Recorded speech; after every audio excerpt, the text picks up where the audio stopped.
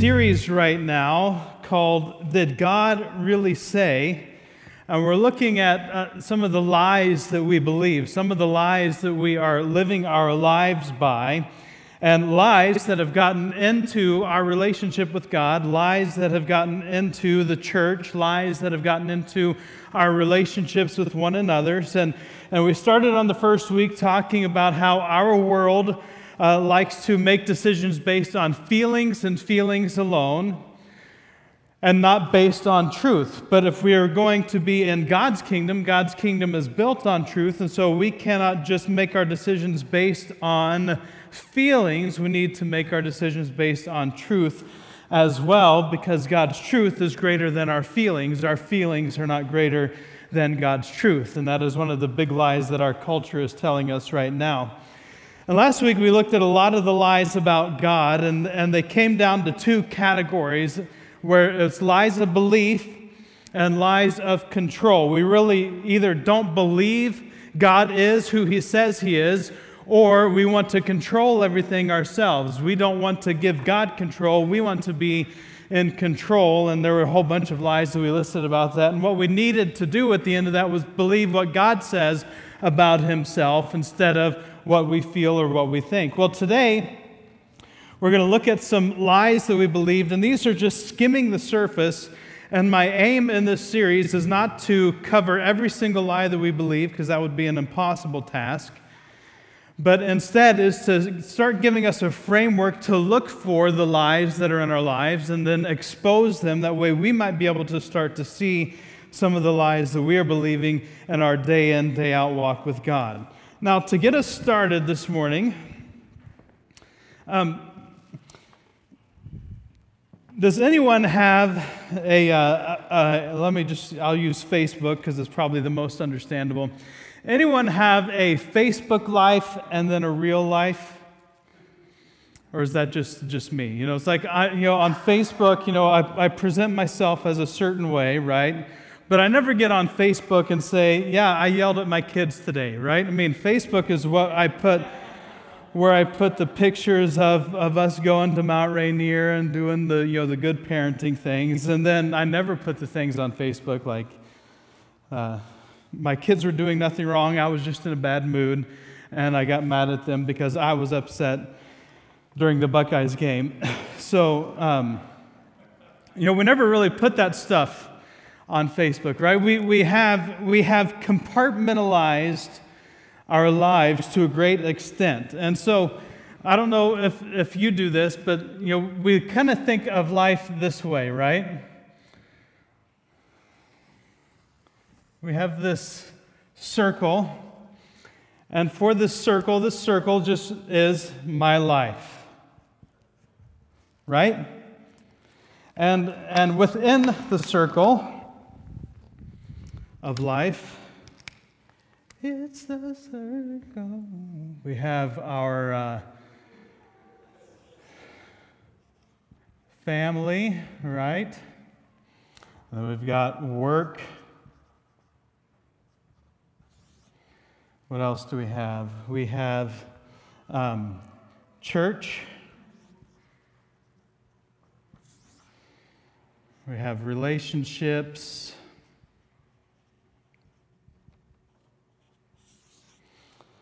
We have hobbies, chores, because chores are not the same thing as hobbies.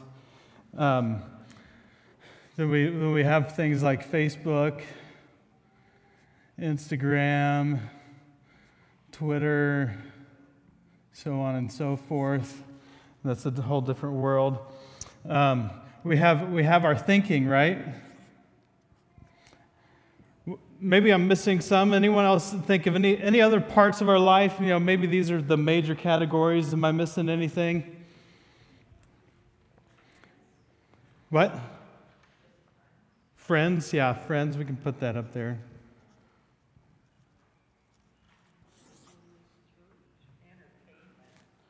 Entertainment. Oh, I wasn't going to go there, Elaine, but now our, let's call it Recreation. I say we live in a recreational culture in the Northwest. That's what we have, is a recreational culture. But so this is our life. The red circle represents our life, and then we have all of these little circles inside our life. And what ends up happening when we view it this way?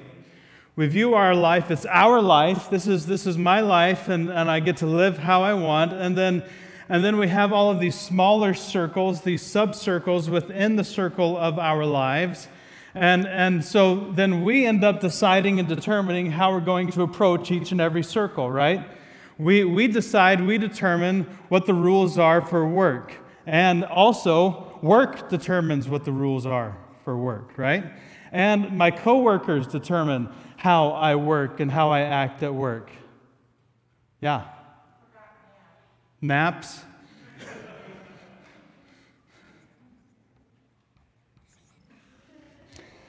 But then, there's the cultural pressure for how I work, and there's, all of these different rules that end up being applied to work. Same thing is true for family, right? There's my idea of family. There's the world's idea of family. There's what all those crazy church people think about family. There's how my family really is, right? And there ends up being all of this pressure and different sets of rules for all of these different areas. Same thing for church. There's the cultural idea of church. There's God's idea of church. There is, my idea of church. There's relationships. Oh, this we probably don't want to get too personal here, but this is how I think my relationship should go and what it should look like. This is how the other person in the relationship thinks it should go and what it should look like. And there's usually a divide here because they're not usually the same thing. And then there's the world's idea of what relationships are, what love looks like. And with every single one of these circles, we end up with all of these different rules that are put on from the outside, from the inside, from wherever. And it becomes this nearly impossible way to live your life. Right? Because this we say this is my life, and so then it's my responsibility to go and figure out how each and every one of these things works. And not only is it my responsibility, but it's my prerogative. I get to decide. I get to decide the rules. I get to decide how everything works. And if something doesn't work like I'm wanting it to work, then it's up to me to decide how it's supposed to work. What we end up with is a very chaotic, crazy, impossible life that none of us can really do. No wonder we are stressed out. No wonder we're overwhelmed. No wonder we are worried. No wonder our lives are like they are. Well, today I want to look at some lies we believe about others, about community, and about church specifically. But before we do that, I want to continue on in Colossians. We're in Colossians. We spent a lot of time, or some time the last 2 weeks in Colossians 2, talking about how we need to live by a different set of rules, that we were set free from the rules of this world when Christ died for us and redeemed us, and that now we have a different set of rules that boils down to an entirely different worldview. And Colossians 3 starts to expound on that a little bit, and I want to read some verses for us there. Since then, you have been raised with Christ. Set your hearts on things above, where Christ is, seated at the right hand of God. So since we have been raised with Christ, set your hearts on things above, where Christ is.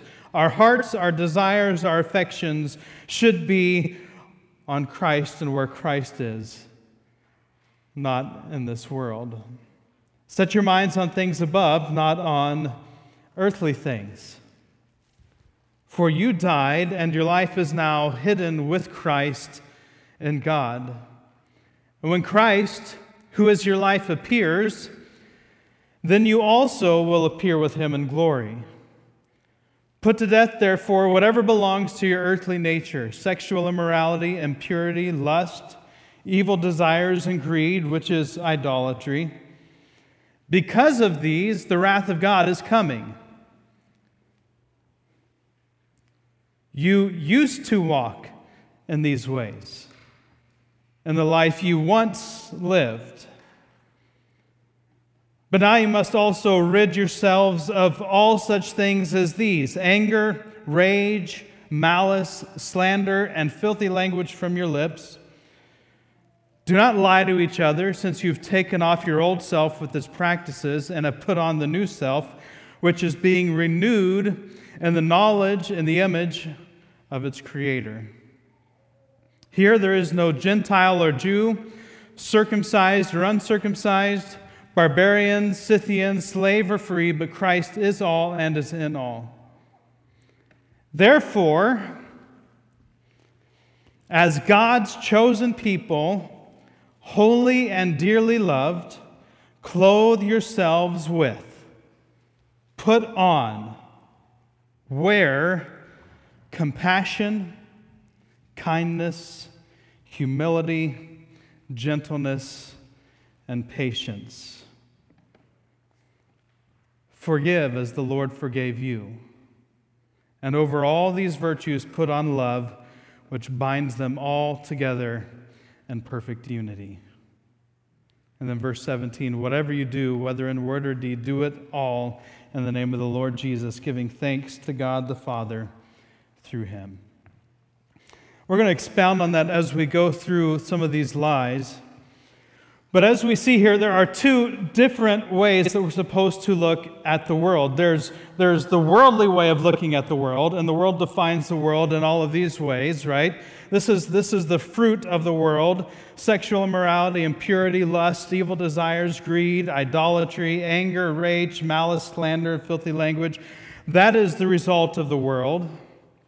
But then there's this entirely different way of looking at the world that we're supposed to be thinking of as believers, as followers of Jesus Christ, where we as God's chosen people are supposed to clothe ourselves with compassion, kindness, humility, gentleness, and patience.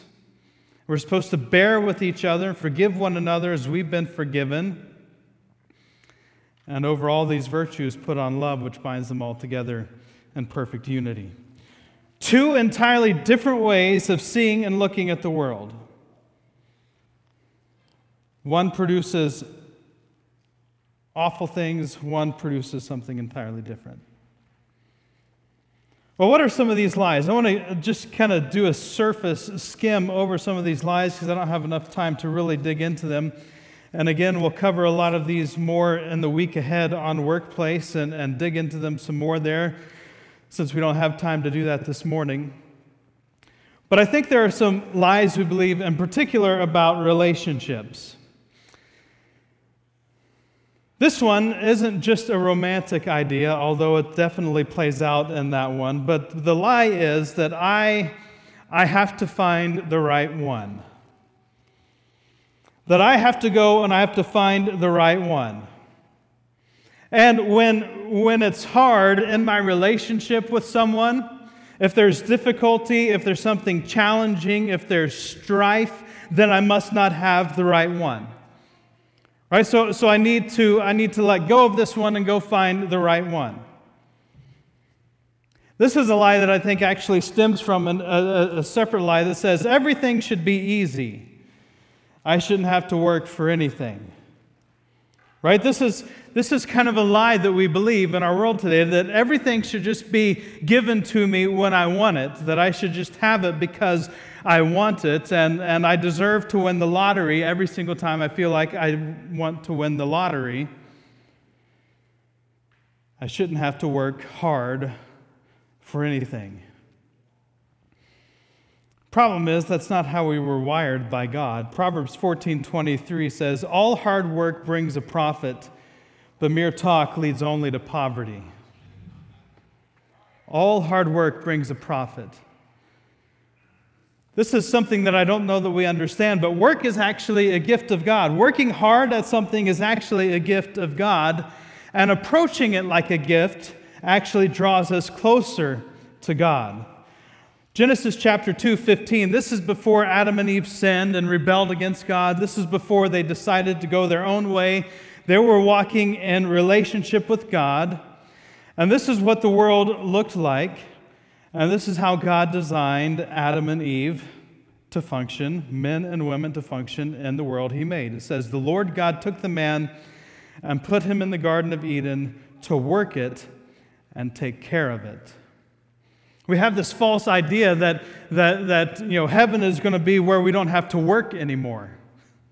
That we don't have to work.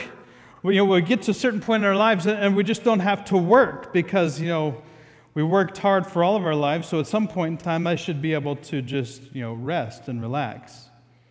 But God designed us to work. It is only after the fall that work became difficult and toilsome. Genesis chapter 3, verse 17 and 19, if you want to go look that up. But after Adam and Eve sinned, work became difficult, and it's by the sweat of our brow and the thorns of the ground that we're going to have to work and struggle. But just because it's difficult doesn't mean we're not supposed to do it. We're supposed to still work because work is good. And when we work as though work is a gift from God, it draws us closer to God.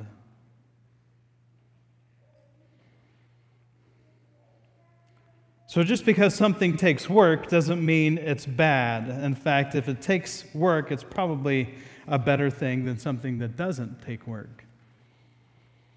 So if we take that truth then and apply it to our relationships, then we understand that it's not about finding the right one, that there's some right one out there, but instead I need to become the right one.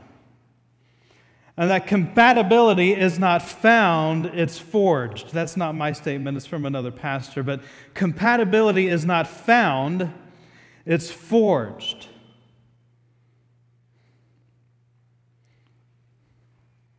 This is not just true of husband-wife relationships or romantic relationships, but it's true also with friendships and within the church. That compatibility, friendships are forged. It's not like we just all of a sudden find the perfect friend, but we become the perfect friend. We work hard to develop good relationships.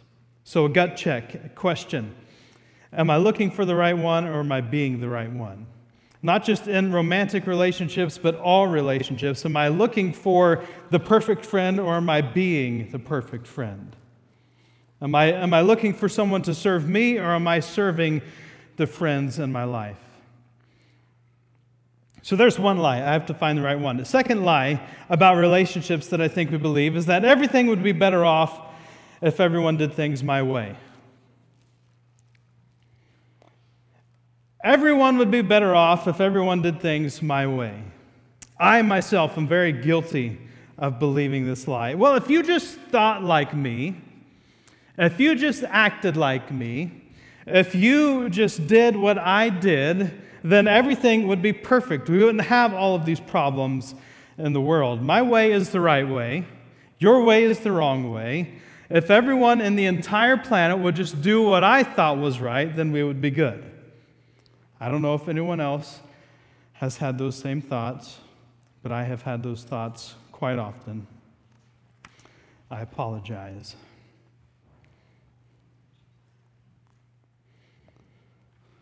But this is a lie that we believe, right? Everyone would be better off if they just did things my way. I know what's best in all situations, so you should just ask. I know how you should respond and react in every situation, and if you just did it my way, you'd be good. But this is a lie. The truth is that I am not perfect. I am not God. I do not know everything. I do not have all of the plans for all of creation. I do not have any of that at my disposal. I am not yet perfect. Philippians chapter 3, verse 12. Paul is speaking, and he says, "Not that I've already obtained all this or am already perfect, but I press on to make it my own, because Christ Jesus has made me his own." I have not already obtained perfection. I have not already attained the status of arrival, but I press on to make it my own because Christ Jesus has made me his own. I press on toward the goal to win the prize for which Christ Jesus has called me heavenward. He says, brothers, I do not consider that I have made it my own, but one thing I do, forgetting what lies behind and straining towards what lies ahead, I press on toward the goal for the prize of the upward call of God in Christ Jesus. And listen to this. This is from our Philippians study, and this really stood out to me as we were going through it. He says here, let those of us who are mature think this way, and if in anything you think otherwise, God will reveal that also to you. He's saying, if any of us who are mature in the faith, if any of us who are mature in the community of God think this way, or don't think this way, then God will reveal to us that we're wrong. And this verse here, verse 16, is crucial. It's critical. Only let us hold true to what we have already attained. Bless you. Only let us hold true to what we have already attained, to that which we have attained.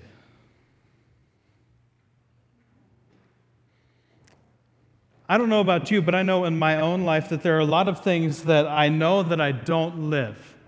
That there are a lot of things that I know about, that I know I should be doing, but I'm not yet doing. That there's a lot of information in my mind, in my head, but what I need is more application. I need more living it out in my life. And so my job as a follower of Jesus Christ is not to think that I have arrived, that I am perfect, that I have a responsibility to be above and ahead of others so I can critique and condemn them, but instead my responsibility is to live up to what I've already attained, what Christ has already done in me. Right?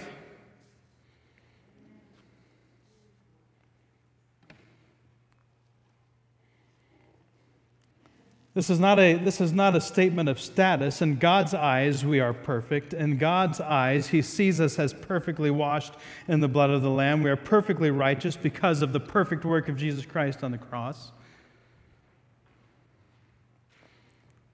But we are not yet across the finish line.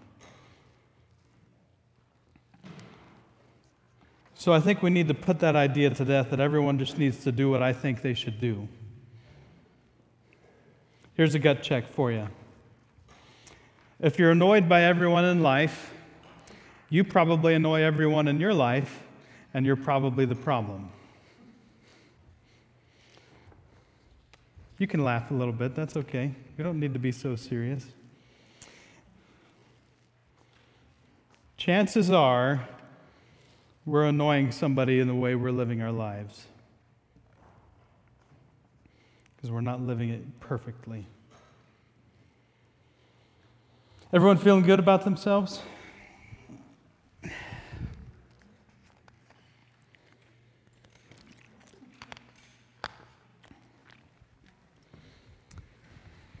I want to remind you why I'm sharing this with us. It's because my goal, my desire as your pastor is to help us all grow up in Christ, right? That I want us to grow in our relationship with God and to look more like Jesus Christ, which was in that Colossians passage, to be shaped into the image of Christ. And when there are things that are keeping us from that, then I want to do my best to point us towards the truth and away from the lies. And these are some of the lies that I think I see in our community, in our world. But while we're talking about community, let's move away from just the idea of relationships. Let's look specifically at the idea of community. Community in God's body, community in the church of Christ, community as God's chosen ones. We live in a world where we think that we can fly solo, we can do things all on our own in our own strength, but that's just simply not true. And we also think this lie, my actions and decisions only affect me. My actions and decisions only affect me. I can choose to do what I want, and I can decide whatever I want, and it doesn't matter if I'm in the body of Christ, because it's still my life, and I get to decide how I live my life, and that only affects me. But that's not true. That is not a truth. Your actions and decisions actually affect everybody in the body of Christ. What I do and don't do affects the entire body. That is the truth. 1 Corinthians chapter 12. Verse 12 says, just as a body, though one, has many parts. This is where Paul is talking about us, the body of Christ. And he's using the illustration of our physical bodies. He says, just as a body, though its one body has many parts, but all its many parts form one body, so it is with Christ. For we were all baptized by one Spirit, so as to form one body, whether Jews or Gentiles, slave or free, and we were all given one Spirit to drink. Even so, the body is not made up of one part, but of many. So you here in the 6-8 family and the 6-8 body of Christ, where we are growing together as the body of Christ, you are not an island. You are not by yourself. You are a part of the body. The body is not made up of one part, but of many. Verse 24, the second half says, but God has put the body together, giving greater honor to the parts that lacked it, so that there should be no division in the body, but that its parts should have equal concern for each other. If one part suffers, every part suffers with it. If one part is honored, every part rejoices with it.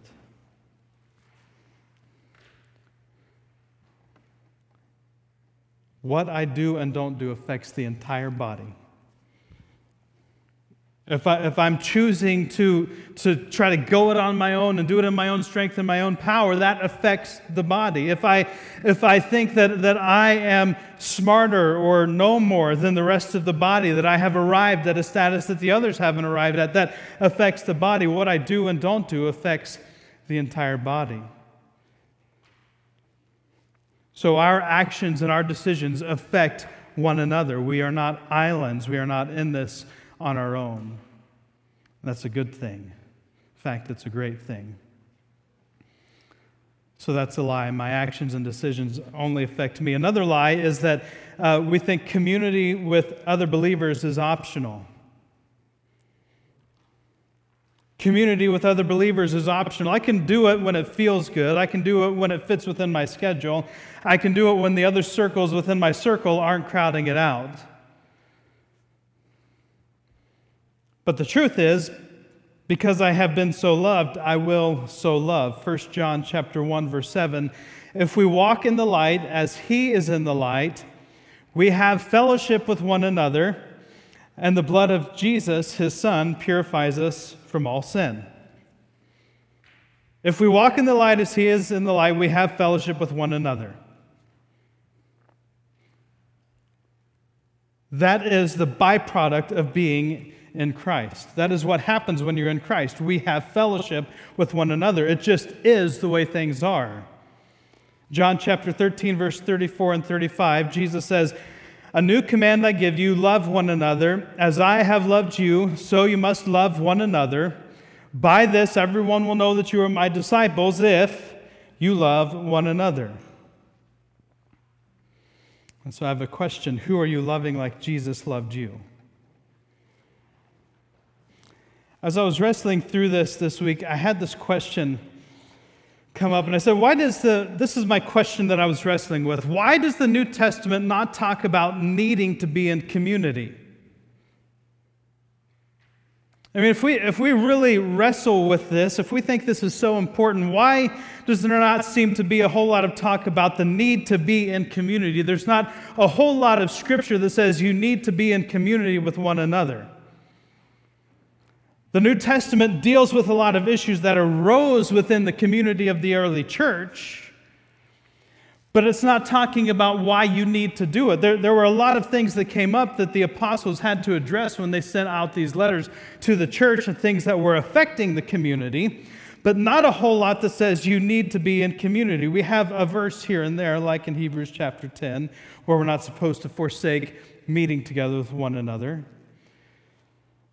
But there isn't a great deal that talks about why we need to be in community. And the answer I came to, and if I'm wrong, you can feel free to talk to me after the service,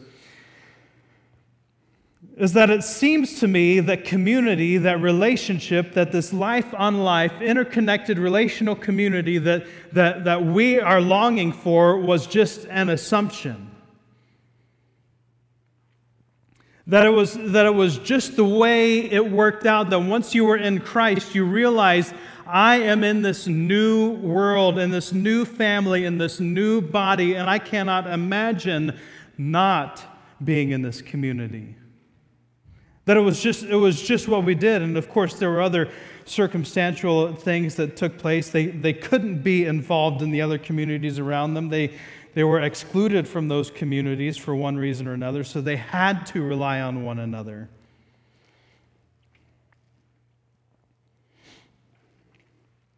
But it seems today that we're living by this lie that community with other believers is optional. I can do it when it fits in my schedule. I can do it when it's convenient.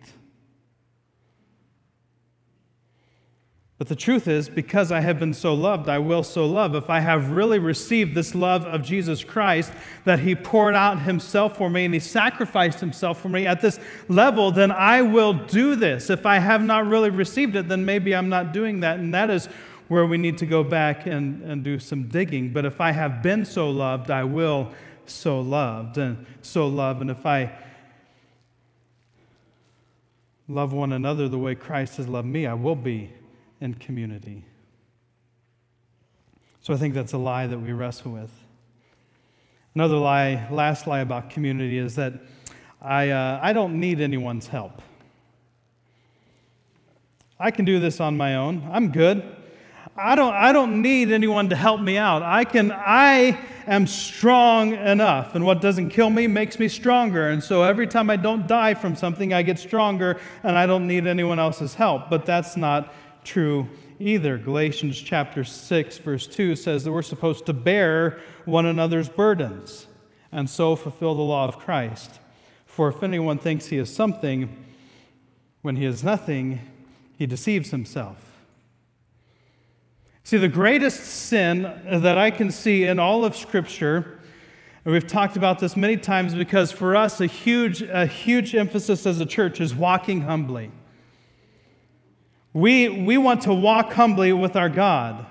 And saying, I don't need anyone's help is kind of the opposite of that, right? It's walking in pride. It's walking in confidence that I can do this on my own. But the truth is, we were built to live in community, family, connection with one another, and we are not strong enough on our own. We are strong when we're connected.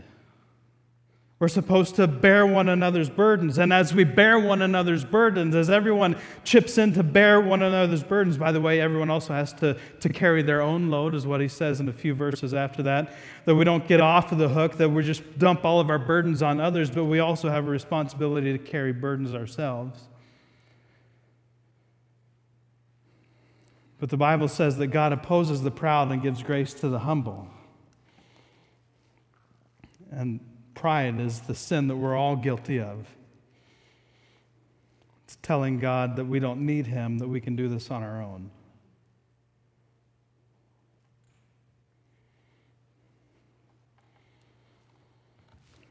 A couple more lies and we're going to wrap up here. A couple quick lies about the church. We've talked quite a bit about the church recently, so I'm not going to spend a whole lot of time here. But I think there are some lies that affect us, that I need to present myself in a specific way on Sundays. I need to put on a show on Sundays. I need to put up a facade on Sundays. It's better not to be real and to show who I really am. That's a lie.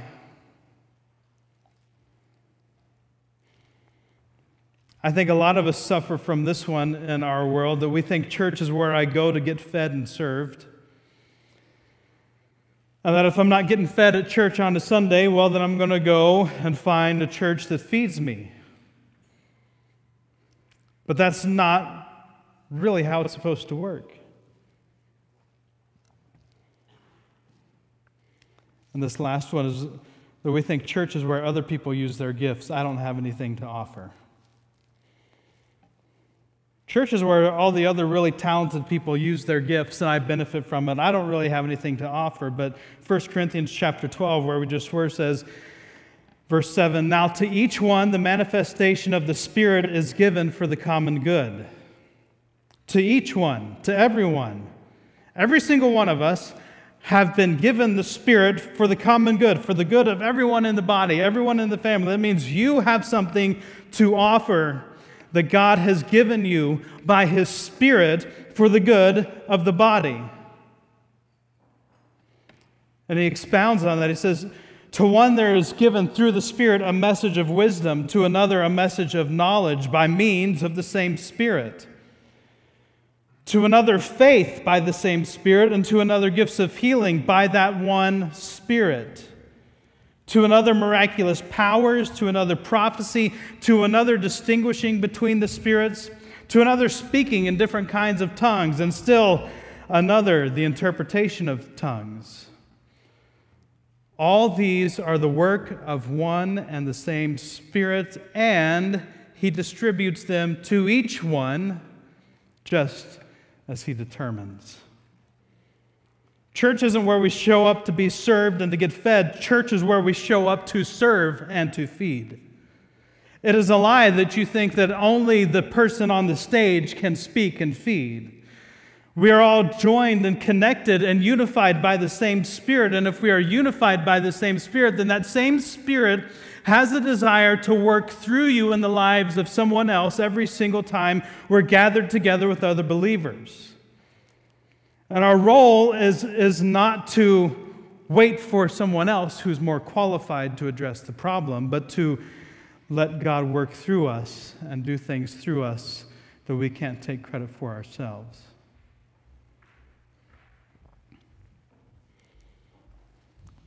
God wants you to use your gifts here, and He gave them to you to use among the body.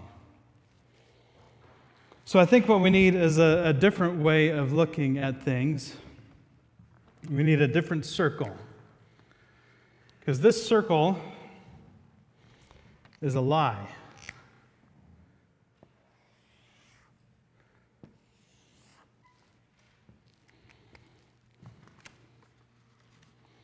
The way we see the world through this lens is not correct.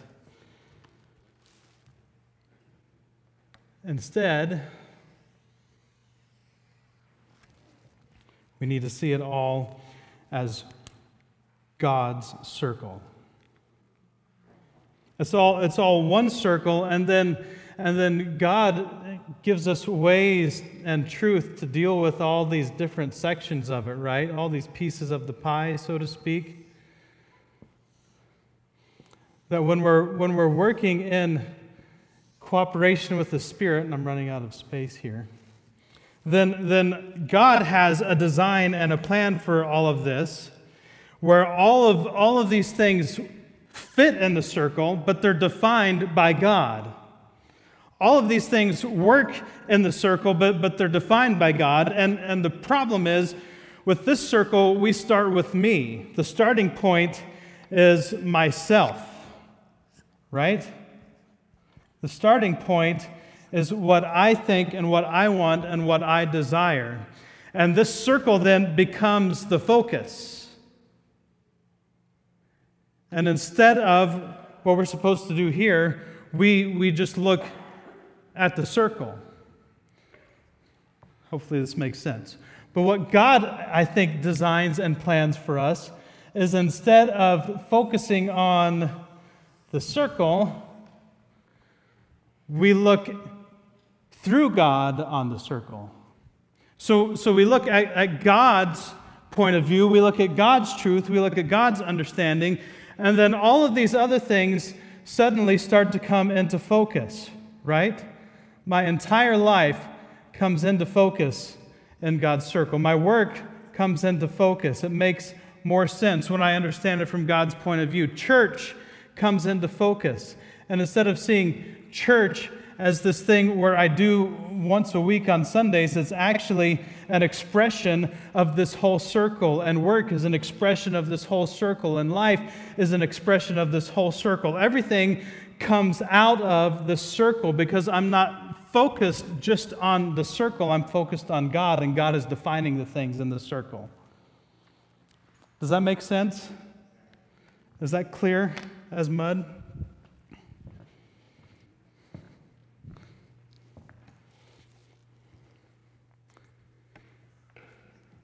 I'll explain it better sometime this week, I'm sure. But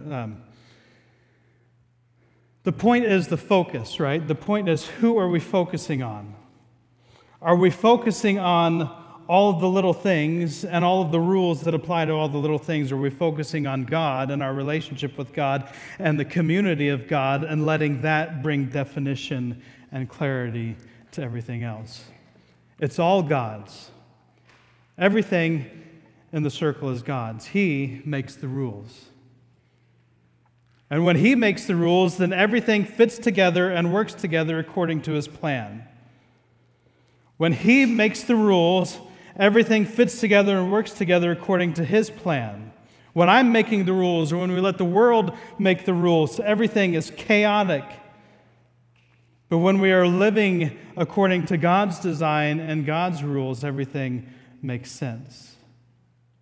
And we start to understand that this life that God has given us as a gift isn't even about us at all, but that He's given it as an opportunity for us to serve Him. And the primary way that we serve Him is by serving others. That because I have been so loved, I will so love. Because God has loved me so much by sending His Son to die on the cross for me, I will in the same manner love others around me. This is what all of life is, and this is what I'm working to lead us to, is that we can love God and love others like He has loved us. And this is our opportunity, I think, to maybe get off the bench and to get in the game, that all of life is actually service to God, and that He's given all of us then the role of full-time ministry. 1 Peter chapter 2, verse 9, and this is where we're going to close.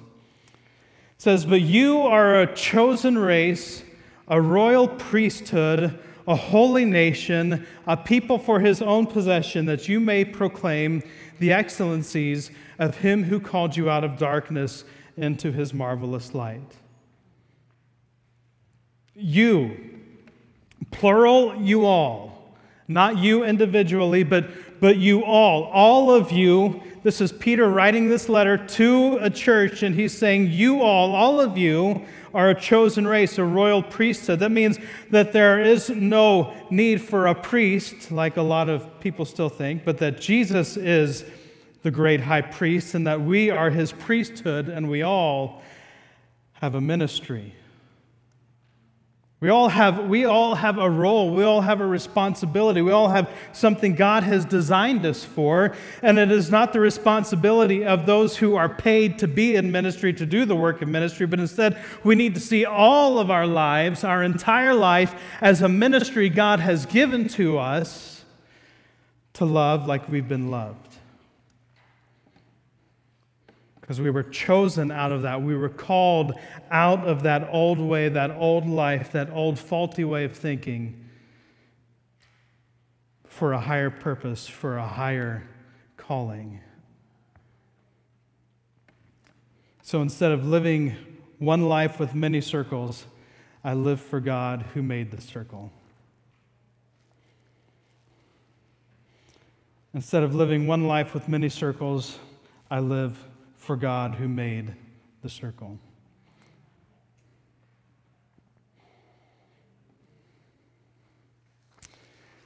I'm going to ask if you will stand. We're going to close things up.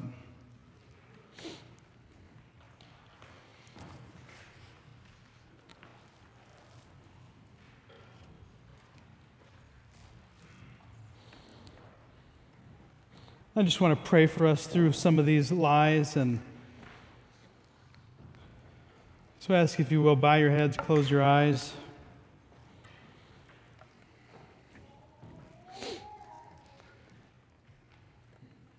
I'm not going to ask anyone to raise hands or come forward or anything this morning. I want to pray through these, and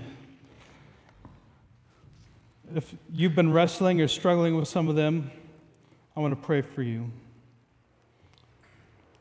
Father, if there are any of us here this morning who have been wrestling with the lie that relationships don't require anything of me, that I can do whatever I want, and that it's the responsibility of everyone else in the relationship to meet my needs and to care for me. Father, I pray right now that you would shine your marvelous light onto the darkness of that lie, that you would illuminate those places in our hearts and our minds and our lives and our souls, our spirits, where we have made all relationships about us in one way or another, and help us to see how you want us to love others through those relationships. Heavenly Father, I pray that if there's any of us who have suffered from the pride of thinking that we know all the right answers and all the right way of doing things, that we have condemned all of those around us for not living up to our own standards, I pray, Father, that you would shine your marvelous light onto the darkness of that lie. And I pray, Father, that you would help us to walk humbly with you, that our focus would not be on the shortcomings of others around us, but that our focus would be on knowing you more and loving others like we've been loved. Heavenly Father, if we are believing some of these lies about community, that we think we can do it on our own, we can go it on our own, we don't need anyone's help, I pray, Father, that you would shine your marvelous light on the darkness of that lie. Father, help us to see that we were designed and created for community, that you designed us to be in relationship with one another, and that your primary way of sharpening us and changing us and growing us up in you is through community, and specifically in loving one another, and that as we love one another, you reshape the desires of our hearts.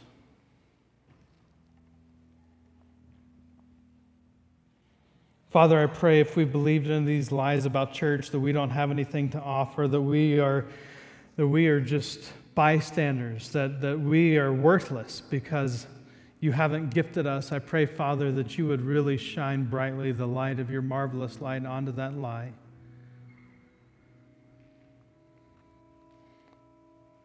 And I pray, Father, in this moment, from this moment forward, that you would just start to shine in our hearts and our minds and our lives on those areas where you've given us gifts and strengths, that you start to show us and reveal to us what those strengths might be, what you have built us to do, what you've wired us to do.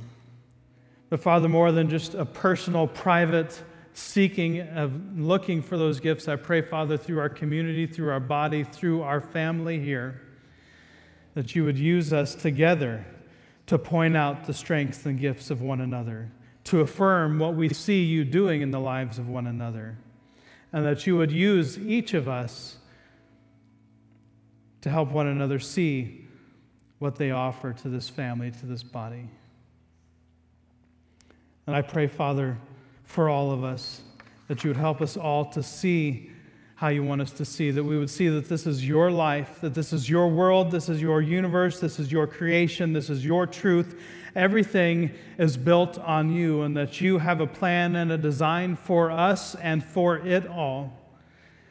And I pray, Father, that instead of getting narrowly focused on these little microcosms of our life, that you would help us to see you and to focus on you and to turn to you and to look for you in all of life, and that we would then begin to look at all of our lives through the lens of our relationship with you, through the lens of who you made us to be, through the lens of the community that you've placed us in, through the lens of the love that you have loved us with, and that, Father, we would stop looking at it from our own isolated and selfish perspectives, but that we would be set free from those lies, and that you would bring us then into the knowledge of the truth, that we would be able to see all of life, every area, every aspect of life from your plan, from your desire.